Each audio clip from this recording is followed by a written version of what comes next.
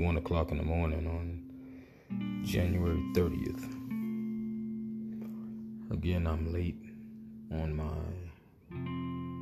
obligation to these podcasts.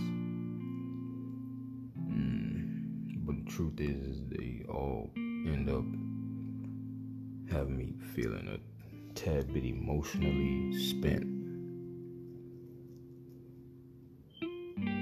But then at the same time, I find that they be therapeutic in a lot of ways. So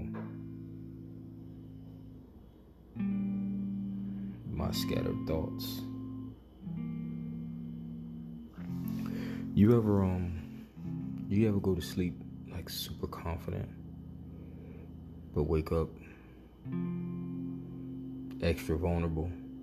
I'm talking like that type of vulnerability that turns Superman into nobody. That type of kryptonite that breaks you down. Where you were once most comfortable, now you can't seem to get your feet underneath you.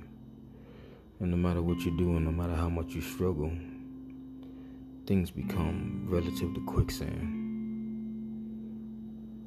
The more you fight, the deeper you get.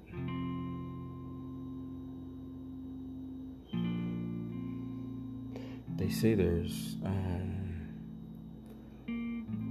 safety in numbers. But what if you go to sleep and you're in a crowd and you wake up all alone? So if it's true that there's safety in numbers and you woke up and you're all alone, I guess that means you're completely unsafe.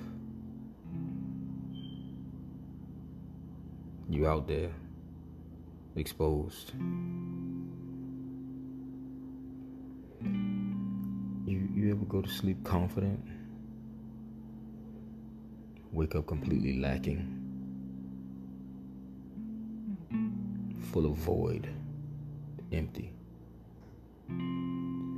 like to a point that perhaps maybe you don't even know what your next move is going to be. Your feet hit the floor in the morning and nothing else is planned out after that.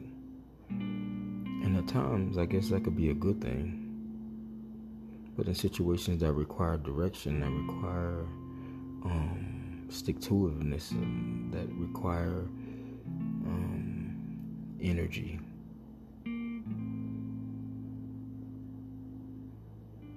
what if you go to bed heavy? Maybe not like scale heavy or like heavy in weight, but just like, like if you think about a piece of wood or something, you would think that a more high quality wood would be heavier than something hollow, right? So what if you go to sleep heavy and you wake up and you're weighed, measured, and found wanting? What if everything you did, you just came up short?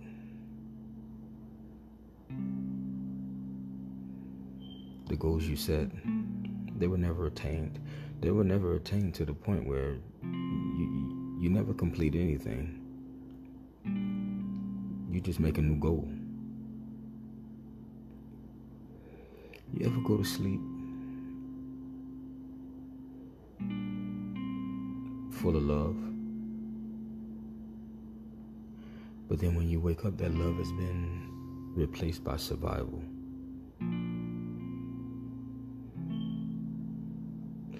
To a point where everything and everybody around you that you loved and that you thought they wanted you around because they loved you, you come to a realization that it's not even really love. That's not the emotion. You're around them as a matter of convenience because they need to survive.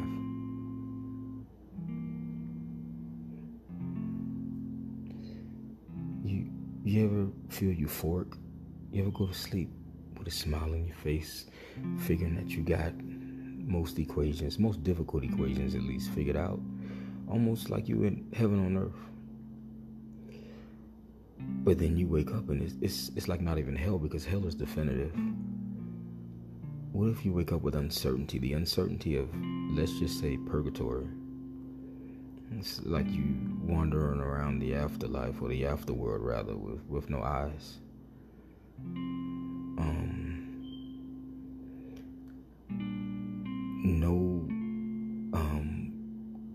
No way to actually evolve. So you're only revolving, and you're just going in circles and circles and to no end. You're blind. You're walking blind. You ever go to sleep with a full understanding, like within your communication with others, but then you wake up and it's a complete foreign misunderstanding. It's almost as if you're speaking two different languages. Nothing you say can be understood, and you can't understand anything that's being said to you. No communication. The fucking lonely existence, you know? What if you go to sleep having found a way of, let's just say, fair weather, but you wake up and, like, even in that weather, you find yourself jealous of the sky. Even when the sky builds up pressure, the sky can let go.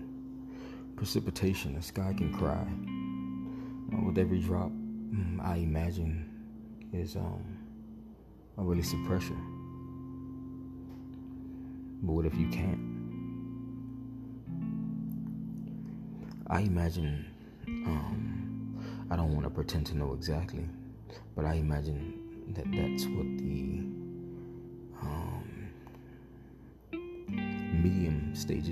the middle stages of suicide would feel like. That no release to explode. But every spark causes an implosion inside of you.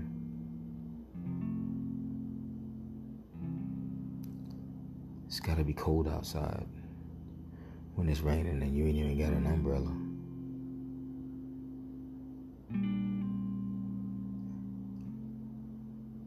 What if you went to sleep and you knew you weren't of this world,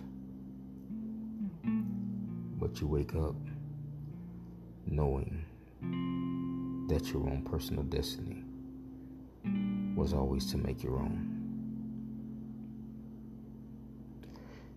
I used to sit in the windowsill at my grandma's house, especially when it was raining. She had a daycare center that she ran, and especially when it was raining, I would just sit out back with my elbows on the windowsill and just stare into space. And my Uncle Mike, R.I.P. rest his soul, used to be like, "Jojo, where do you go? You're not here, where do you go?" These podcasts kicking my ass. Bam.